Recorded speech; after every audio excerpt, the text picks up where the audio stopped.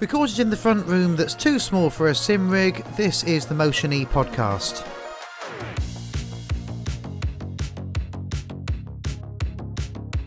Hello and welcome to the Motion E podcast. I'm S. Garlick and I'm delighted to bring you a little bit of sim racing today because I'm talking to Jamie Jess Martin, who is the team boss and one of the board members of Prismatic Motorsports, which is, I believe, currently the only all-trans and non-binary sim racing team that there is. And I was so fascinated when I heard about this that I had to talk to Jess and find out more. So, Jess, hi, welcome. It's fantastic to be here. I'm very excited to be able to talk a little bit about Prismatic and sim racing, and also it's interesting to be able to just get on a podcast and have a good bit of a natter about some things I'm interested in.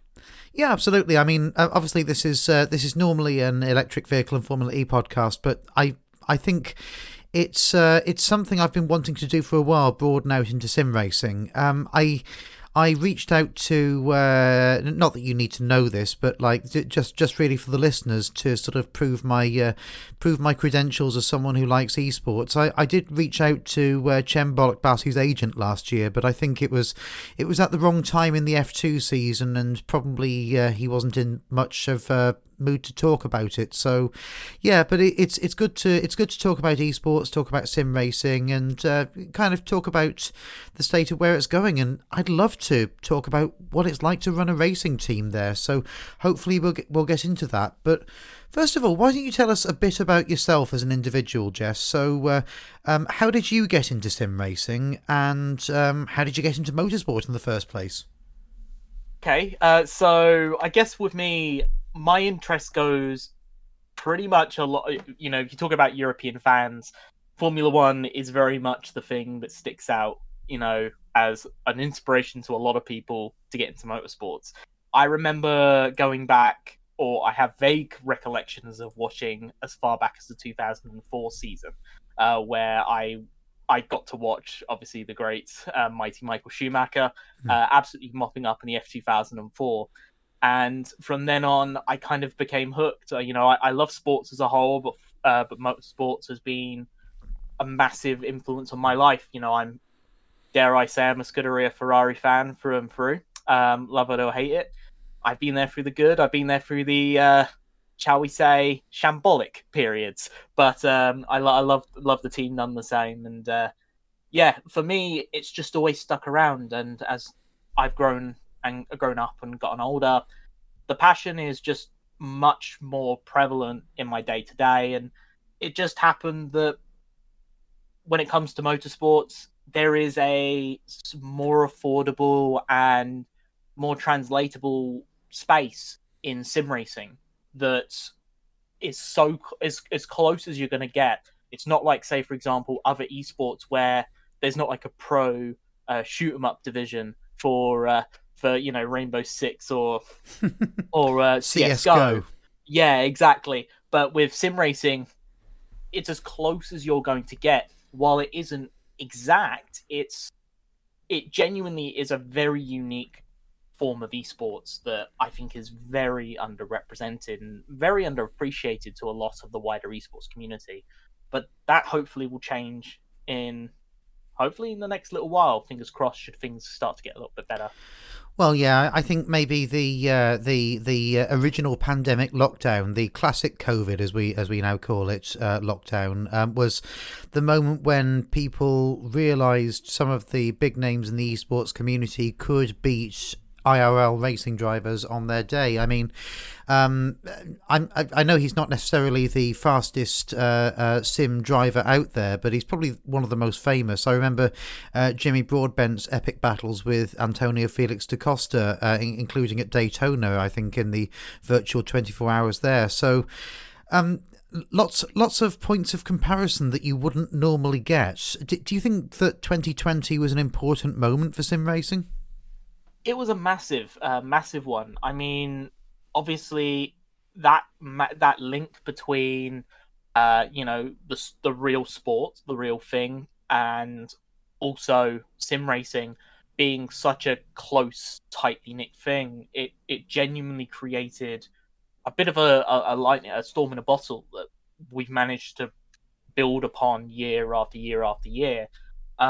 We went from the fact we were also lucky that at the time we had a ton of really talented creators, like of course the person you mentioned, Jimmy Broadbent, Jardier, and a few others within the social media sphere that were really doing well and managed to build off of that. But also you had a very unique scenario where the people in some of the new fresh blood, some of the really talented names in Formula One started picking it up, and in fact, some of the old guard started getting involved. You think about the race did a bunch of runs or a bunch of races during 2020 during the lockdown, which I believe that Jenson Button and Fernando Alonso I think so. Actually, the most comical moment in those was when Jacques Villeneuve filmed himself driving using, I think, an Xbox controller on an old laptop. Yes, I think that was one of the two very brilliant. I think instances of pad control. I think the other one was Mahavir Raghunathan during the F1 Esports series they did in 2020 as well, around Baku. I think that was a very popular one because of the fact that it featured Charles, George, Alex Albon, the whole collection. So there were definitely some funny moments as well. I have to I have to stop and put a pin in Mahavir Raghunathan, because he's a name that probably everyone who is aware of motorsport on the internet knows, even though his racing history is shady, and he's had. I was going to say no great success. He did win the Boss GP title, I think, in 2017. So, but like. It's incredible actually how someone can achieve that level of fame just at the point when motorsport starts to become a thoroughly memeable and packageable in that way sport. He really did hit the jackpot in that sense. I wonder what he's doing these days. I'm not quite sure. It'll be interesting to see what he can do, and I think I have faith in a lot of drivers. Hopefully getting better. There are some, of course, I'm kind of glad are no longer around the scene, but at the same time, Mahavir, I think just was probably thrust upon a challenge that I don't think he was ever really ready for. But I do hope he does find his niche. Sometimes but then drivers aren't strong in open wheel can maybe be good in GT.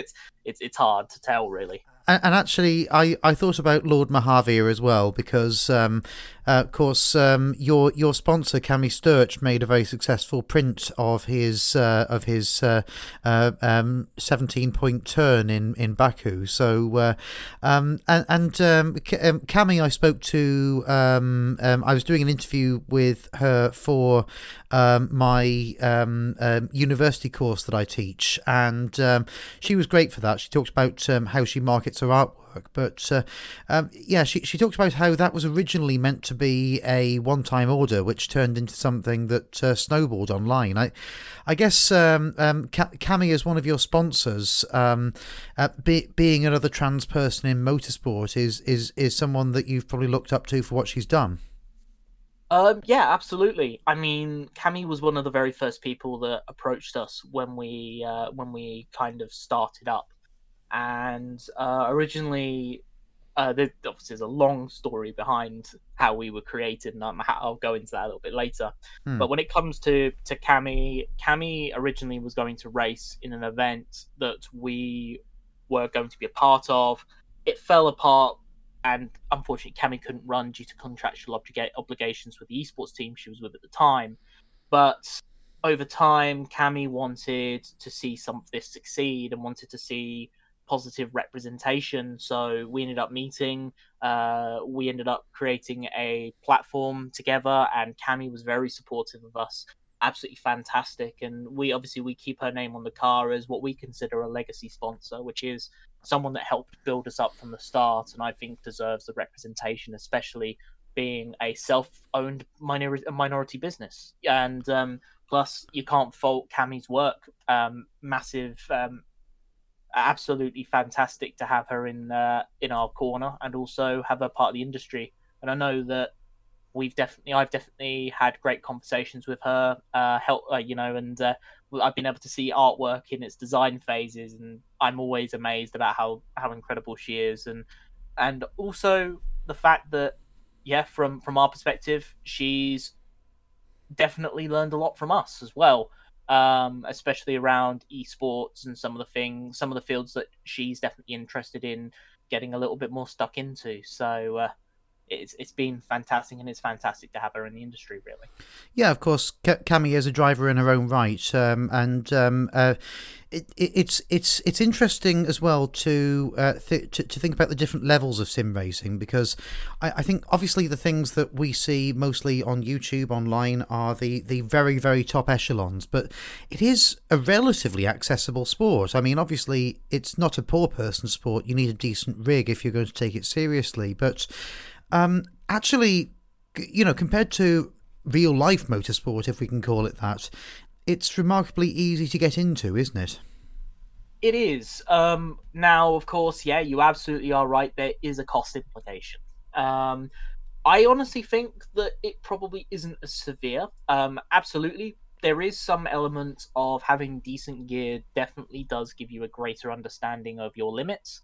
But I will say it is much more accessible than people definitely wish to believe. And I think it's great because at the end of the day, yeah, with sim racing, you can take your car out whenever you want. You can take your car out, at midday. You could take it out at midnight, or 24 hours a day. You could wake up and get into a sim rig and start playing. Whereas, in real life racing, you've got the cost of a racing license, and the cost of the car, cost of maintenance, cost of track time and track days, and that kind of adds up. And for someone that maybe doesn't come from that kind of sphere, or has my backing behind them, uh, it becomes very difficult. But with sim racing, you only need to spend maybe a couple of £100, and then at that point you're at a good position that you can grow. And we've seen it, multiple times in history, that sim racers have gone on and had successful careers. You mentioned Kem a little bit earlier. You think about Jan Mardenborough, Jimmy Broadbent, to an extent as well. Sim racers, or people that started in sim racing, have ended up developing nice little opportunities for themselves. And I think it's honestly so fantastic. And on it for us, at least from a prismatic side, we're hoping that one day we can get someone up to that same spot as a trans and non-binary person. Definitely. I remember when I started watching F1 esports on YouTube in 2017 or 2018.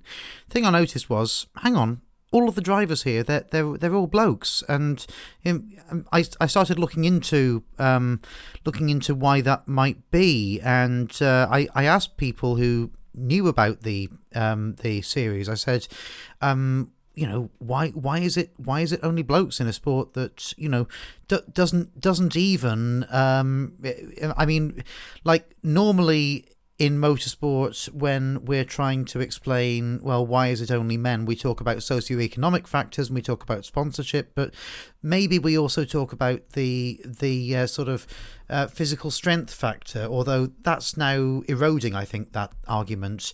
But esports doesn't have that, so why has it historically always been cis blokes at the top of motorsports, esports? I think it's the same reason as any other sport. Currently has a disparity between, sim racing. Obviously, there's less of a gap, incredibly less. It's a non-existent gap in the grand scheme of things. But in terms of other sports, I think you say socioeconomical factors are one, but also I think it's the fact that a lot of these sports for a very long time have been marketed to, and especially with motorsports as a whole, motorsports has always been marketed towards a more masculine scene.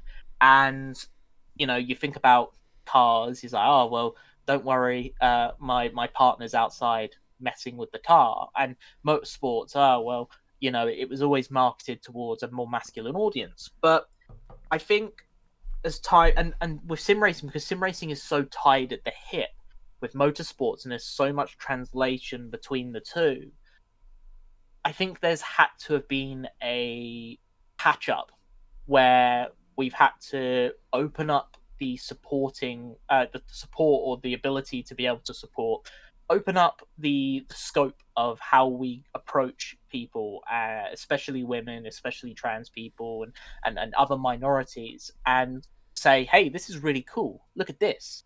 You might like it. And I think that when motorsport has gained popularity, especially around, you talk about Formula One with Drive to Survive, for example, when you open up that sphere and you add more context, more people of a wider group start want to take part. And when motorsports starts to become more inclusive, esports starts to become more inclusive, and more specifically, sim racing starts to become more inclusive. And we're starting to see those opportunities come up, and we're starting to see a lot more female drivers with opportunities. It's making more women interested in motorsports, and as such, they kind of go, I want to try that for myself. And the first thing they can try is getting themselves a sim rig, getting themselves a subscription to iRacing or buying R Factor or ACC, and then getting stuck in. I think the important thing to say about our creation is that it was not intended. This sounds really ridiculous, but ultimately, when we started, I started because I was arguably it started off with me. I started the ball rolling, and I felt there was in fact, it came from personal experience. So I was talking about going back to 2020. I bought myself a sim rig because I managed to save a little bit of money because of the furlough scheme, and then later on in the year, I managed to save up enough to build myself a brand new PC, and because of that, it completely opened the sphere up to the world of sim racing. I started playing iRacing because I was like, it would be cool to use my sim rig and have a good time. I did. I wasn't great at it, but at the same time, I had fun.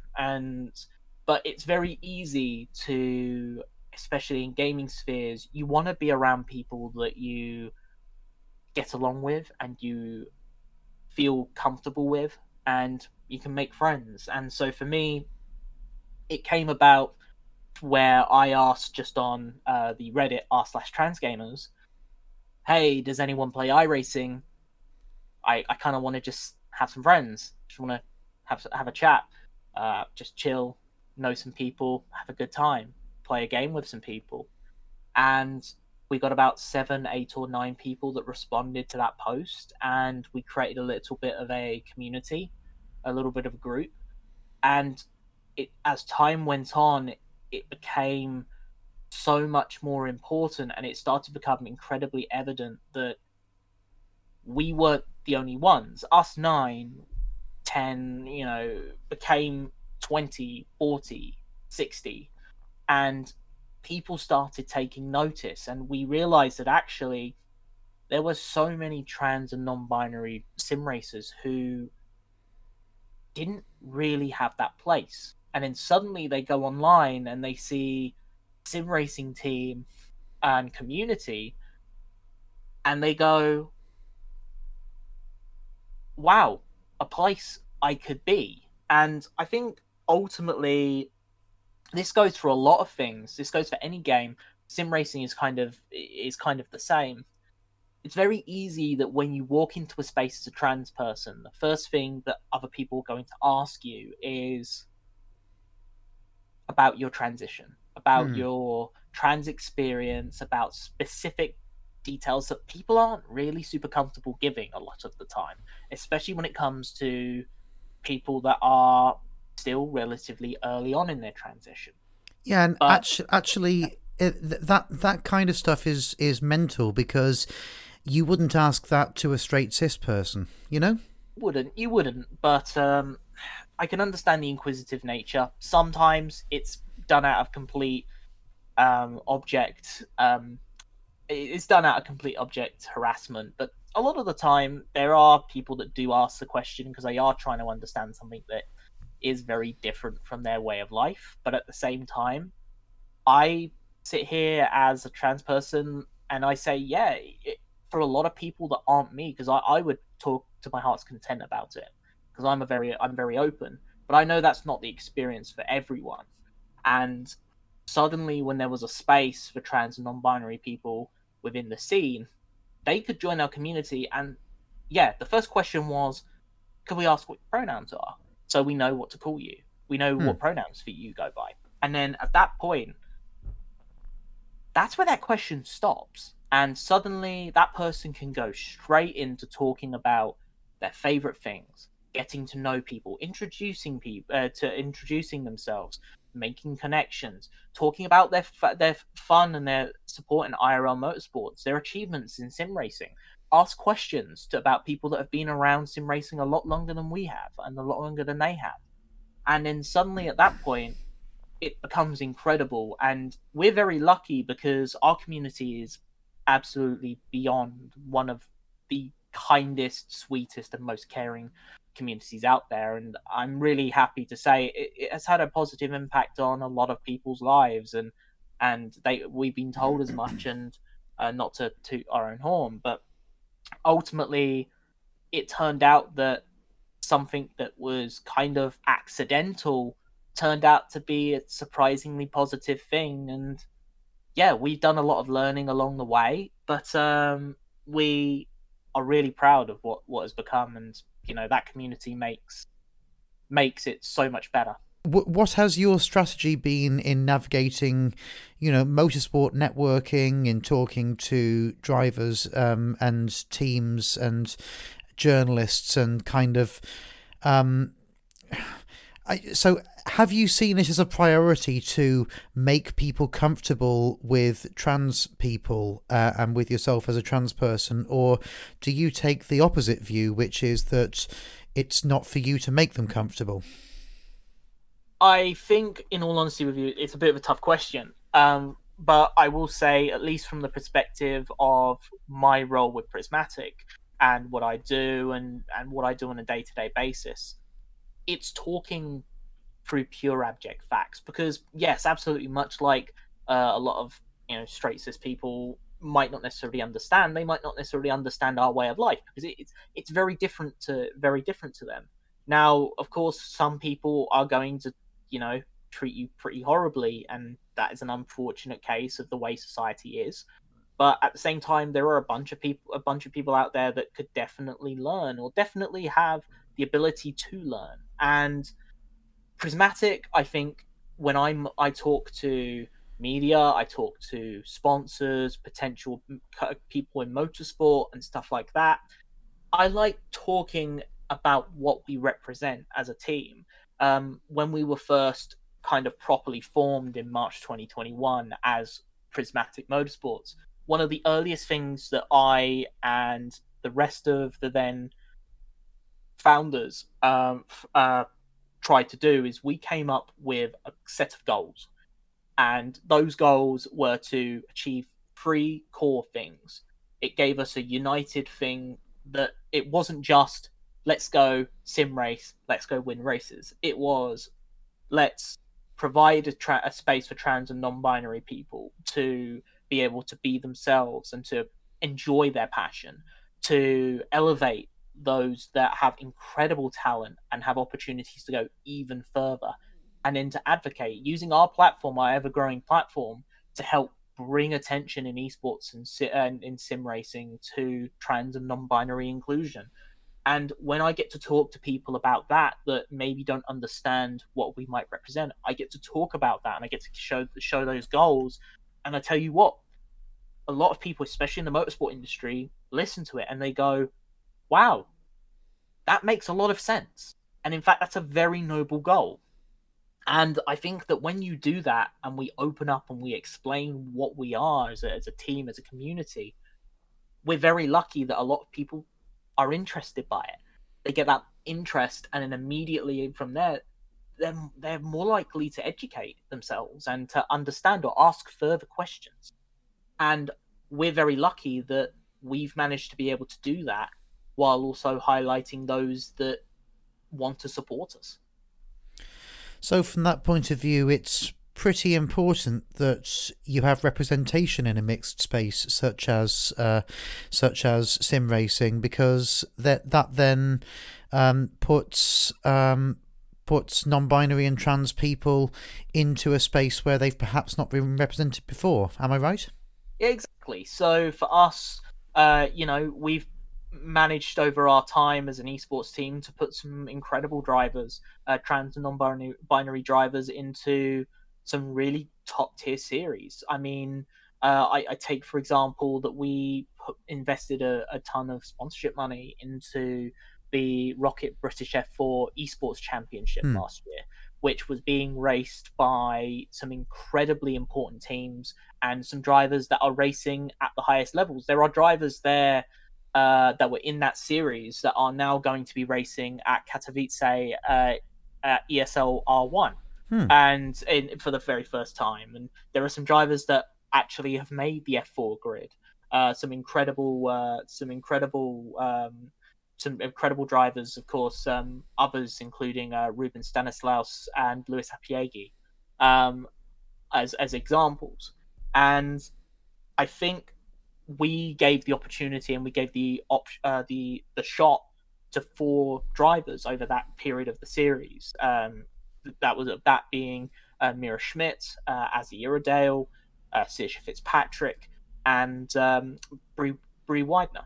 And because of that opportunity we gave them, Mira got an incredible shot at racing with the big boys and really got to show herself once again as an incredible talent with a lot of pace, who was able to compete with teams around her. We got to highlight Azzy, who has spent a bunch of time in the real life motorsport sphere and has been really successful and is now off doing their own things at the moment. Saoirse Fitzpatrick. One thing that we definitely see is underrepresented is representation of Irish drivers. And Saoirse Fitzpatrick, being from the Republic, has gained a lot of attention, a lot of movement, especially with some of the series that Saoirse has been involved in. And Brie Widener, being non-binary themselves, they have been they've had an opportunity to show what they're made of as well, and really build confidence. Other example, of course, to a lesser extent, we helped provide the liveries and some of the technical support for Christina Ryan and her runs in the spring and autumn splits, or summer split, however you call it, of the eNASCAR College Series last year. And she made every single race. And the fact that she was able to run up there with drivers that would end up or were in the top echelon, the eNASCAR College Series, in the eNASCAR Coca-Cola iRacing Series, that was a big deal. And having that representation there means that you're more than likely going to start a conversation. You start a conversation with the people that are looking for somewhere. You start a conversation with the people that might not necessarily have anticipated you being there, but then suddenly go, wow, that's a really interesting endeavor. We love the idea of that. And it gets people talking. And that I think is what we enjoy. And those are only 2 examples. But for us, those examples have been so worth it because they have helped community drivers, whoever, to really throw themselves forward and really advance themselves and their ambitions.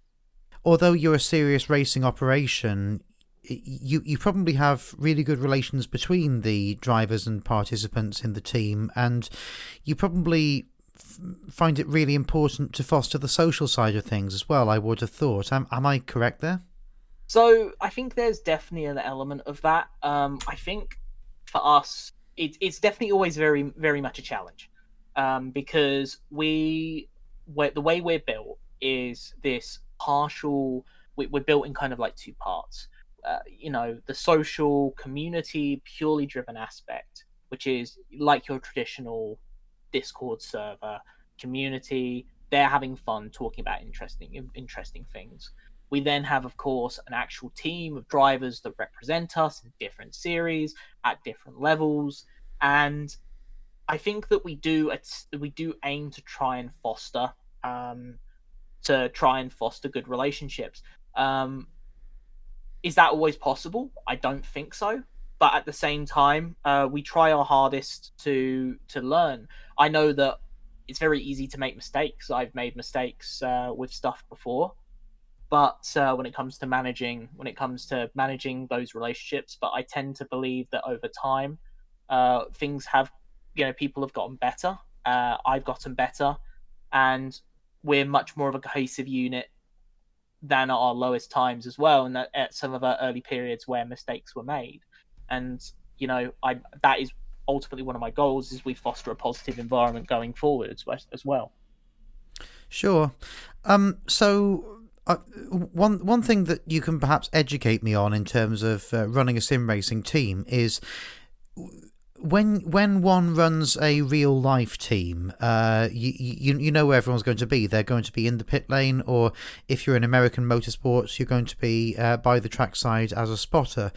What practically during a race meeting would the boss of a team do for a sim driver? Maybe you can explain that to an ignoramus like me. Well, if you ask me, I would joke and say that I am absolutely everything, and I would big myself up. But that's not true. For me, I'm very much a avid watcher. I'm much more along the lines of a Toto Wolff, who sits on the pit wall, listens to hear what's going on, interacts, listens to the broadcast, talks a little bit to the broadcasters if they allow me to hop in, but then also whenever needed, hop into if there's live stewarding, I would hop in and talk to the stewards, for example. But I couldn't. That's only part of it. The part of it is keeping the level head and also just trying to manage the grander scheme, so that the people that are helping, so the co-drivers or spotters, or in our case, the team manager that we have, Roxy Gibson, can do her job. And I think that's ultimately it. It's doing the bits that people can't focus on at the time, and so they can get on with racing. And that's really is important to me. And the great thing about sim racing is that it's possible to do that in pretty much every sim. iRacing definitely has the fundamental ability to do it. ACC does to an extent, as does rFactor. So we're in a very good space where we can spectate, we can take control, we can comment. We can ultimately be useful. We're not just sitting there kind of twiddling our thumbs. And there's also the fact as well that being on the pit wall, especially in something like iRacing, is so important, because for us there is an element of real life strategy. There is fuel calculations, there are tire calculations, tire wear calculations, and using statistics and data to help try and quantify the best way to succeed or win a race, or to ultimately maximize the best position that you're in. And I think it's really cool, because there's so much to be able to transcend, but a lot of that is done to people that is down to people very smarter than I. Like I said, team manager Roxy Gibson, one of the 4 co-owners, and our driver development lead Emily Howe, and also a number of the drivers who step up during a race, if they're doing a multi-driver race, a team race. They very often or not will step in and assist if there's a blank spot, and that's really important. That's interesting that you've got a driver development lead. So, what is Emily Howe's role, and does she, for example, sit in on test sessions, and does she drive a coach? What else does she do? So Emily's position, outside of being one of the four members of our board and one of the four co-owners of the team, Emily does stuff going down to setup work, creating setups, modifying setups. She provides advice and support to different to many of the drivers and to some of our community members when they ask, because she's incredibly knowledgeable. She's been around the esports and the sim racing scene for a very long time, well over 20 years at this point, something ridiculous. She was an engineer at the Coke, what is now the Coca-Cola iRacing eNASCAR series. It was at the time Peak, but she was involved with one of the teams there as an engineer, and ultimately she uses in race she does a lot of strategic stuff, but also she races herself. She's absolutely lightning quick, on a road course and on an oval. She's won multiple races this year in road, in one of the series we run in, specifically the Sim3D GT series, and she does a little bit of everything. She really is absolutely unbelievable and absolutely crazy. Absolutely crazy. She just knows so much, especially about iRacing, and yeah, she helps push our team forward and give talent opportunities, or essentially give people what they need to succeed. That's very interesting, and something I maybe hadn't taken into account. Now, I perhaps for a future article, I would love, if I may, to perhaps if there's some way of just listening in behind the scenes of you working with the team. It would be just so interesting to go behind the scenes of a racing team during a sim event. I don't know if that's ever possible. We could definitely figure it out. That's definitely something I would be happy to figure out and be able to see. I know we've got, as the year goes on, we've got plenty of events. Maybe a special event in iRacing might be a good opportunity to do something like that, since it's a little bit more of a chill environment. But there is an element of course, strategy behind it and trying to advance yourselves as much as possible. But yeah, absolutely, it sounds like a good idea, and I'd be happy to facilitate that for sure. Awesome. So regarding the British F4 esports series, looks like a tremendously well run series, and I believe it's relatively new as well. But what interests me about it from a point of view of my favourite subject myself is I was reading a tweet on Twitter the other day by one of my friends who asked the question, what level of racing do you think that you could get up to, with a modicum of practice, and at your sort of natural ability level as it is now? And this person said probably for them Clio Cup. Now, I don't know. I think the Clio Cup is achievable for probably most people who have a passing interest in motorsports and have maybe tried motorsport gaming. But F4 was designed to be an entry level open wheel formula, and obviously that's what it does quite successfully out in the non gaming world. But in the sim world, how difficult do you think it would be for a novice to practice enough to get to the level of racing in F4? And also, like, how did you find it going into that series, and how long did it take Prismatic to be competitive? So for us, or at least from that first question is you've absolutely nailed me on this one, because it's a really difficult question to answer. I think there's some real life examples, are in fact in the F4 series alone, that translate.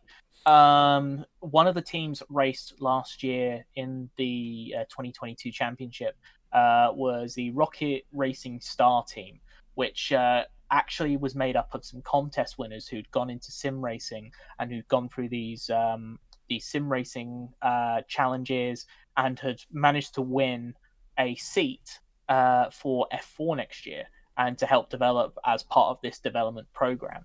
And I know two of the drivers are Deegan Fairclough and I remember names escaping me. But there was another driver, a female driver that took that got an opportunity, and there is definitely some translatable stuff. And depending on the kind of gear you get into, it is absolutely possible to go from, I think, from sim racing to the track. They're perfect examples. I know there are companies out there that actually worry about this. That actually, for a goal, they make sims that are so realistic. They modify sims to be as realistic as the car on track. They try and make the motion and equipment as accurate as possible and as fine-tuned, and use it as a way to get people more track time without taking a car out before they go to do an actual event. I know I've seen a few, and I've spoken to a few out and about, and they're absolutely incredible. So there's definitely there's definitely the ability there, and I think all it takes is finding the opportunity to support you and to really do that. Rocket Racing Star was one of those. I know another event that a bunch of our drivers are trying to compete in at the moment, a Screen to Speed, being hosted by NA Esports, is another example of that, because the winner will get a test session with the IMSA GTZ team, Kelly Moss. So there definitely is, once you get those opportunities, there is the equipment there to be able to thrive. For us, when it came to competitiveness, we were very surprised very quickly about how competitive we actually were, because in the first race that we ran at Donington, we managed to get a top 10 with Mira. Mira was absolutely lightning that race, just kept overtaking people like nobody's business, hunted them down like a shark in water. But we found that during every single race, we were in reaching distance of the top 10 a lot of times. And, considering there were a lot of the time around 20 to 22 cars on the grid against teams that were made up of professional sim racers, there were teams, obviously professional sim teams there. There were some British F4 teams with incredibly talented drivers.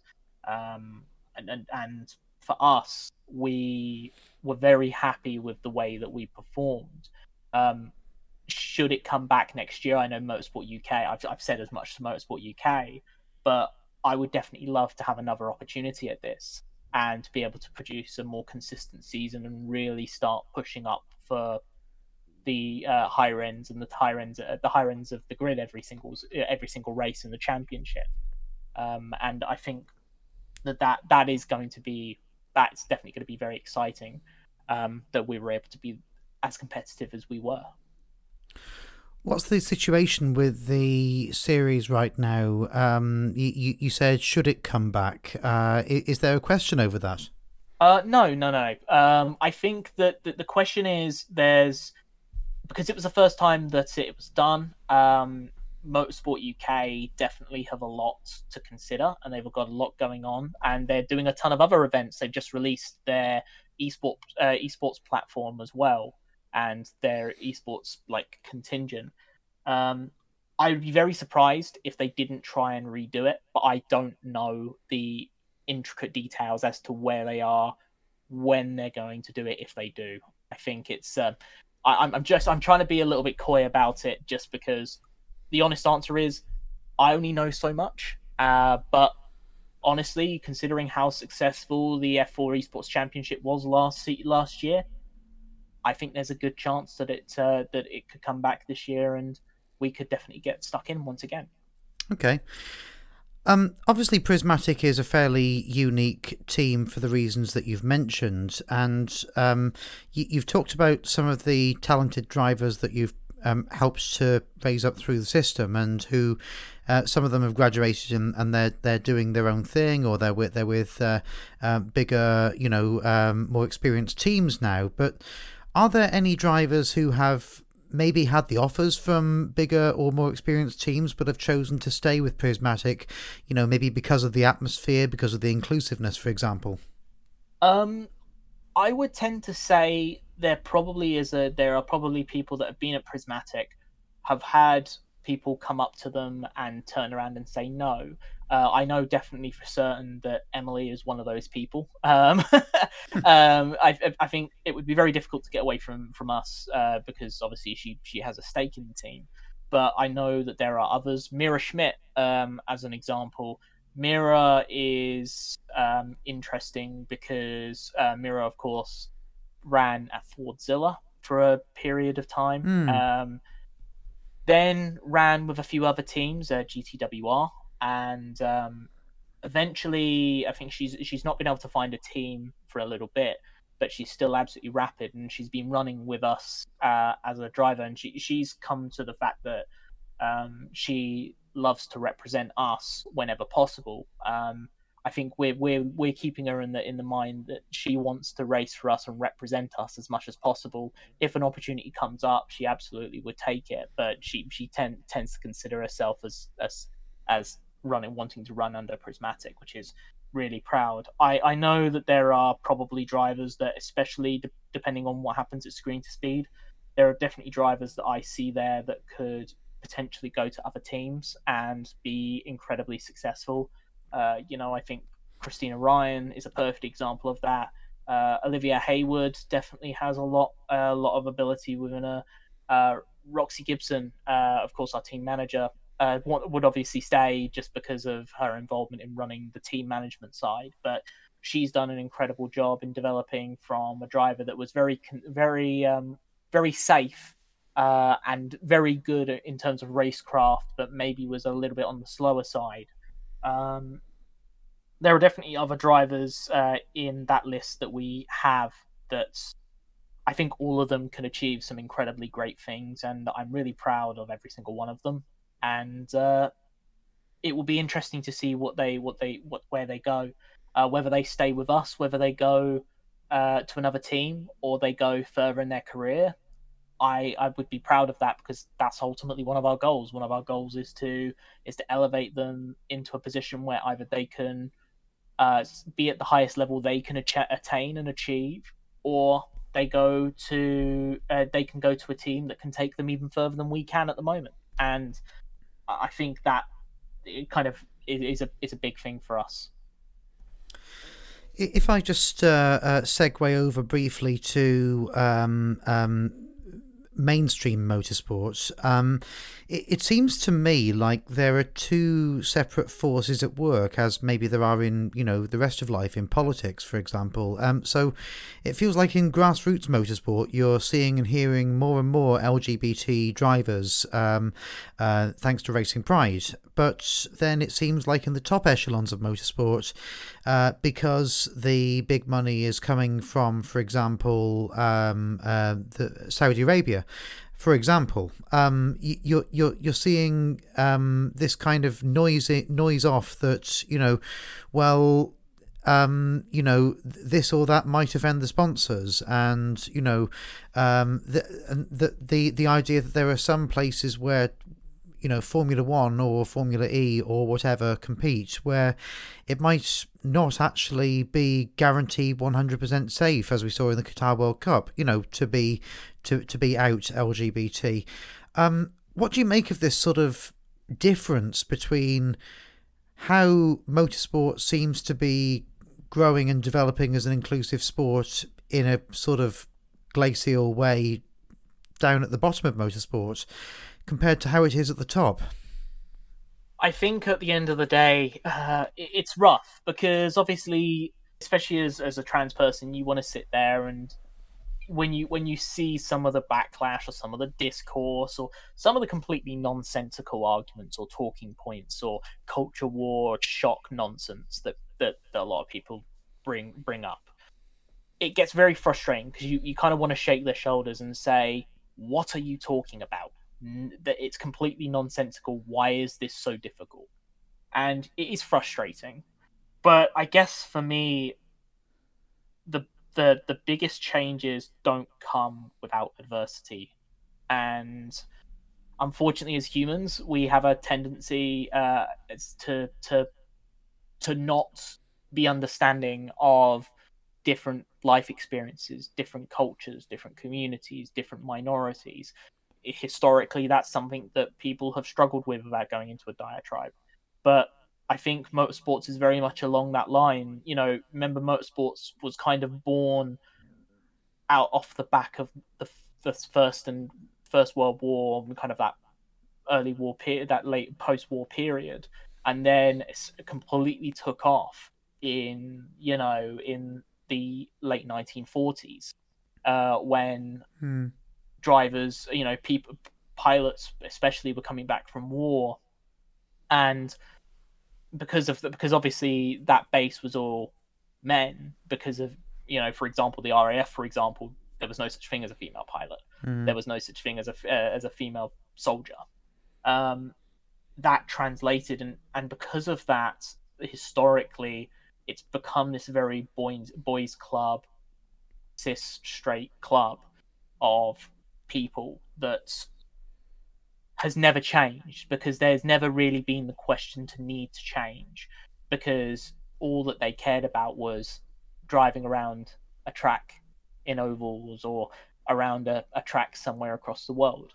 But as time goes on, there are people that have great opportunities and are really talented that are coming through, that don't necessarily have the support or the need to be able to find their, where to achieve what they need to achieve.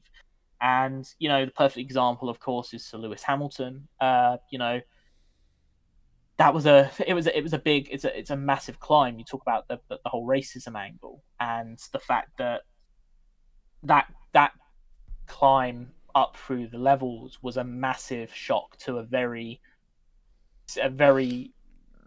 kind of a very rigid system. And it just happened that Lewis is one of the greatest drivers of all time.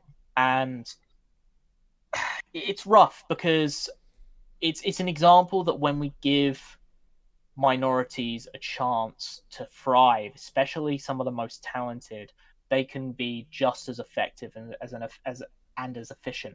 But to get there, it requires a lot of battling. And I think now we're in that sphere where transgender, non-binary, LGBTQIA communities are trying to make those inroads, and you kind of have to make those inroads at the lowest levels, because once you make those inroads and you get drivers like Lewis, that talent level, that can go all the way and be one of the best drivers in the world, at that point they have to listen.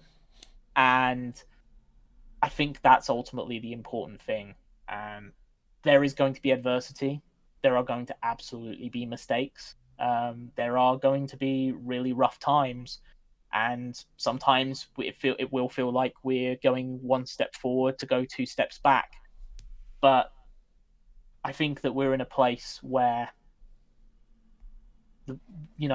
if we keep fighting for it, and we keep pushing for it, and we keep taking action and showing that we deserve and we belong, and we help inspire the next great, Sir Lewis Hamilton-esque driver that can go to the highest levels and be historic, that's going to change minds. I agree with all of that. What I would say, maybe as a counterpoint, is that a little bit like we've seen with football, where the balance of power has shifted from the global north to the global middle, I guess we could call it, or the Middle East in particular. What I feel we're seeing with motorsport is the decision-making centre is still Europe, but or at least for the FIA sanctioned motorsport, North America's a different matter altogether. But the money is coming, the money and the power is coming from the Middle East, and that in itself is not an issue, but it is an issue when you start accommodating cultural viewpoints which are different, and when you get, for example, Mohammed bin Sulayem, the Emirati president of the FIA, saying, and this interview has been disputed. It's not been entirely rowed back, but it was alleged that he said Sebastian Vettel can come in on his rainbow bicycle, as an example of something that he's not happy with. Now, we kind of know that those views are held by other people at the FIA as well, and so that kind of means that LGBTQ representation in motorsport does have its limits, at least if the world order remains as it is, doesn't it? Unfortunately, yes. I know many, trans, non-binary, gay, lesbian, bisexual, all parts of the LGBTQIA plus community, all, especially those involved in motorsports, absolutely detest the decisions, and very much the way that that a lot of our ability, essentially our existence, is being framed and our inclusion is being framed. We're very lucky that we live in an era where there are some very vocal advocates, or there have been very vocal advocates at the top level. The name you mentioned earlier, Sebastian Vettel, Sir Lewis Hamilton, as the prime examples. But it's tough, because it really is, without going into a massive diatribe about it.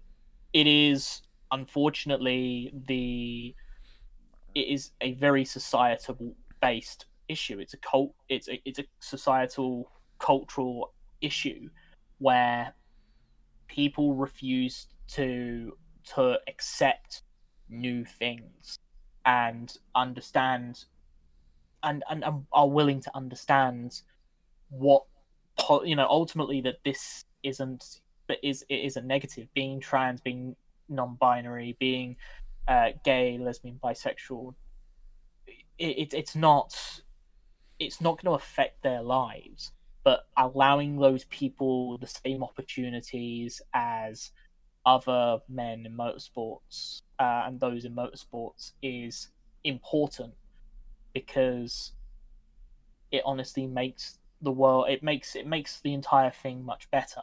And yeah, it's hard to answer to an organization that is so much bigger than you, but I do really wish that we didn't have to battle, we didn't have to fight. I wish it would be so much easier, but as we know, you talk about, perfect example is the rights of gay marriage, and being able to exist.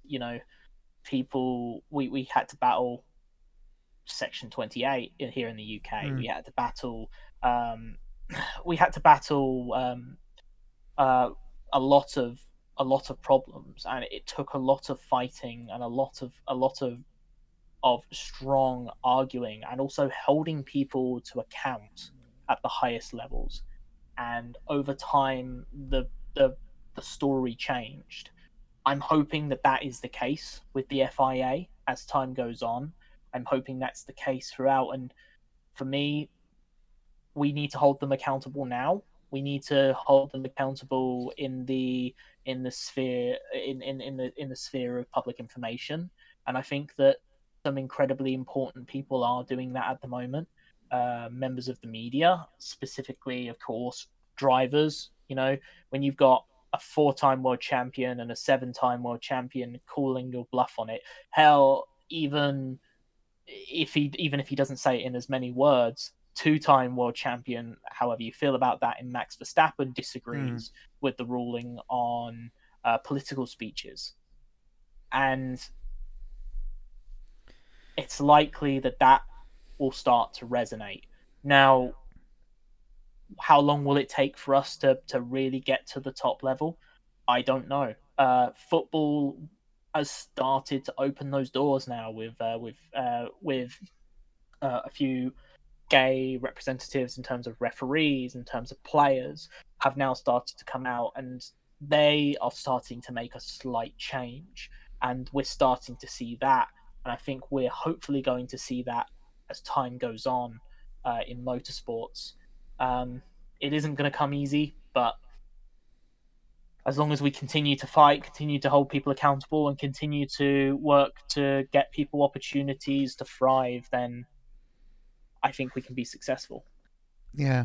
So saying that, Max Verstappen was one of the drivers who didn't take the knee, so it's intriguing from that point of view that he now thinks political statements are fine. But then I think we need to take people at face value on this, given that, of course, Sir Lewis Hamilton, now one of the best advocates the community has in motorsports, did once post something rather transphobic on Instagram, and then apologised and seemed to educate himself on the issue. So I think both of those people, and indeed Sebastian Vettel, probably all three of them show that there is room for growth, and that even someone, as maniacally focused as a professional sports person can educate themselves on political issues, can't they? Well, that's it. I think at the end of the day, there is always, obviously, you don't give your time to someone that refuses to change, but at the same time, I think someone that is sensible enough to acknowledge when they've made mistakes and have the forethought to really consider what they've said, what they've done, how they've acted.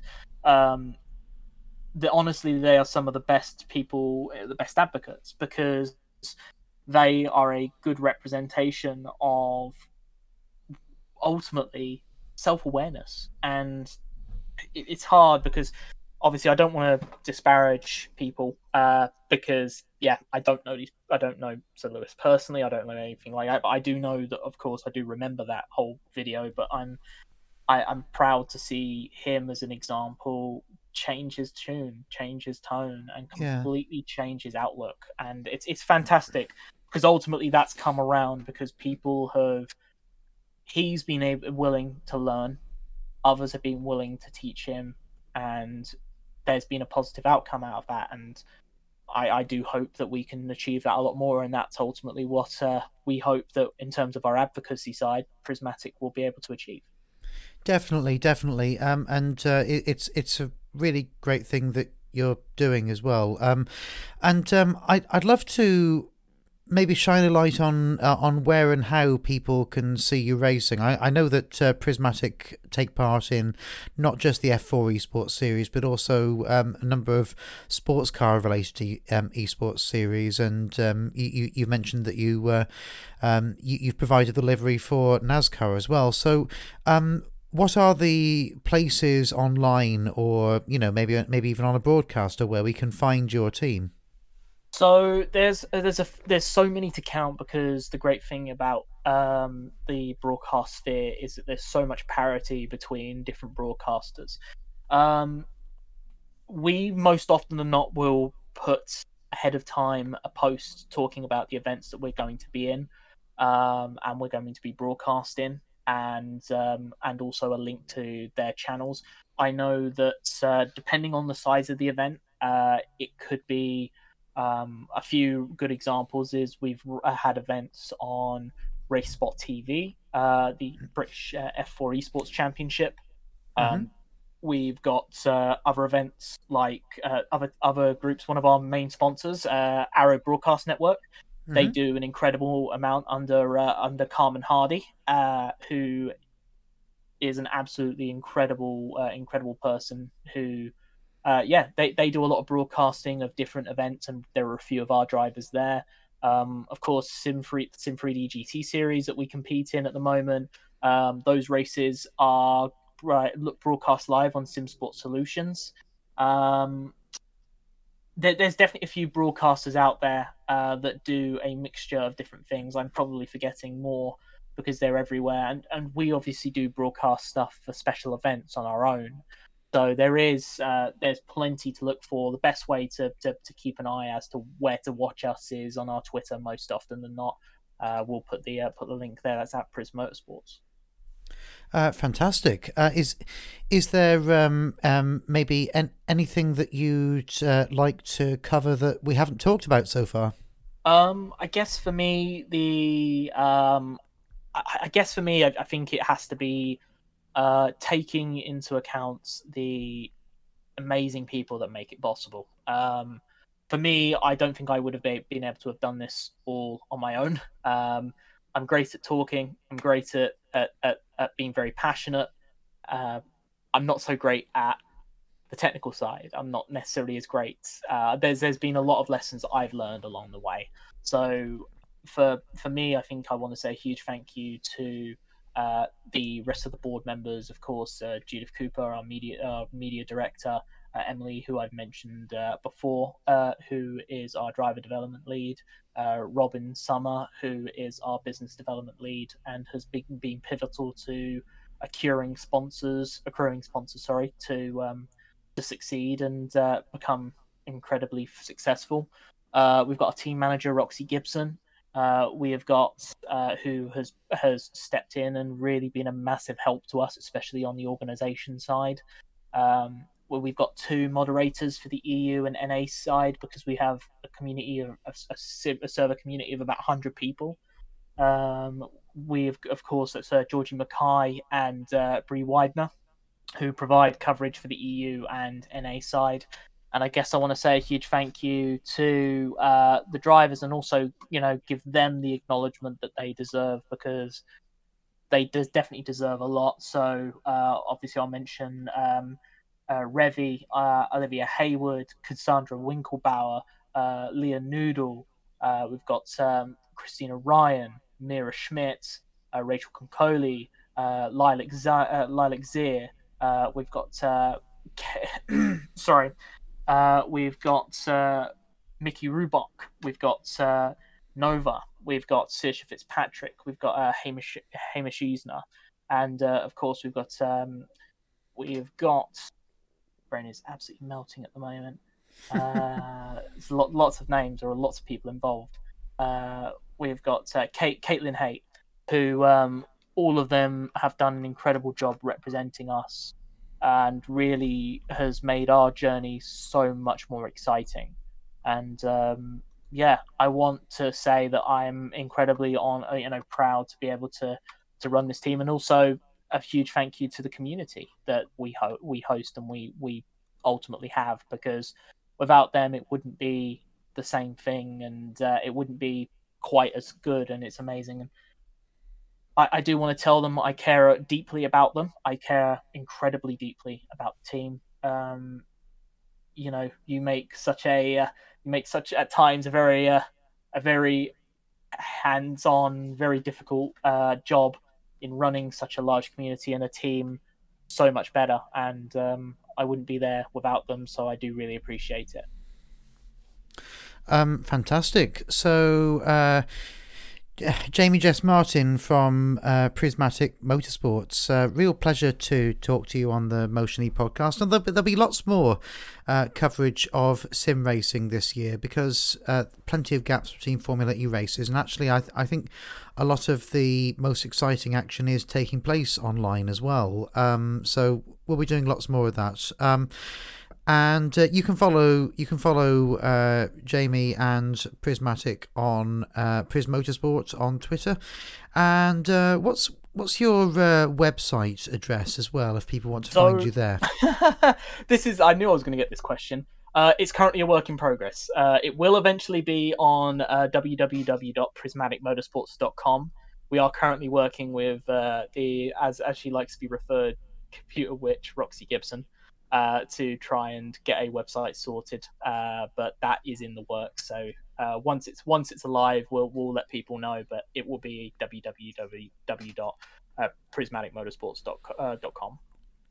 Super. And this has been the Motion E podcast. You can find all of my links if you go to linktree.com/motion_e, or you can join the now free to join Motion E Discord server, which has a growing number of members, and that is at tinyurl/Motion E. So would love to see as many of you on there as possible. Right, so at the time of recording, the next Formula E race will be in Hyderabad, India, and looking forward to that. And I'm sure, Jess, you've got a massively packed sim racing season coming up. So what are the highlights that you've got marked in your calendar for the next season? Well, there are definitely some big ones coming up for us in a couple of weeks. Depending on the results of the qualifying, we should have a number of drivers potentially qualify for the Screen to Speed Final 20 in Las Vegas for the chance to win a $15,000 and also a test session with, like I said, the IMSA GTD team, Kelly Moss. So there's going to be a lot of talk about that. You'll see a lot of that. We've got the Sim3D GT series at the moment. We're actually leading the championship in the Pro GT3 category with Emily Howe and Rachel Concoli. So we're really excited to see how that one progresses. We're still doing, obviously, special events. There are a few major special events coming up that we hope to have a few drivers running in. But there's definitely more there, and of course it's all made possible by our sponsors. So I forgot to mention them: Certifiably Diverse, Arrow Broadcast Network, Agent Ink Apparel, Go for the Gap, and Kadan Computers for all the help that they give. Superb. Jess, thank you so much for talking to me on the Motion E podcast, and hope to see plenty of Prismatic this season as well. Thank you very much. It's exciting to be able to have chatted, and hopefully we can continue to achieve our goals.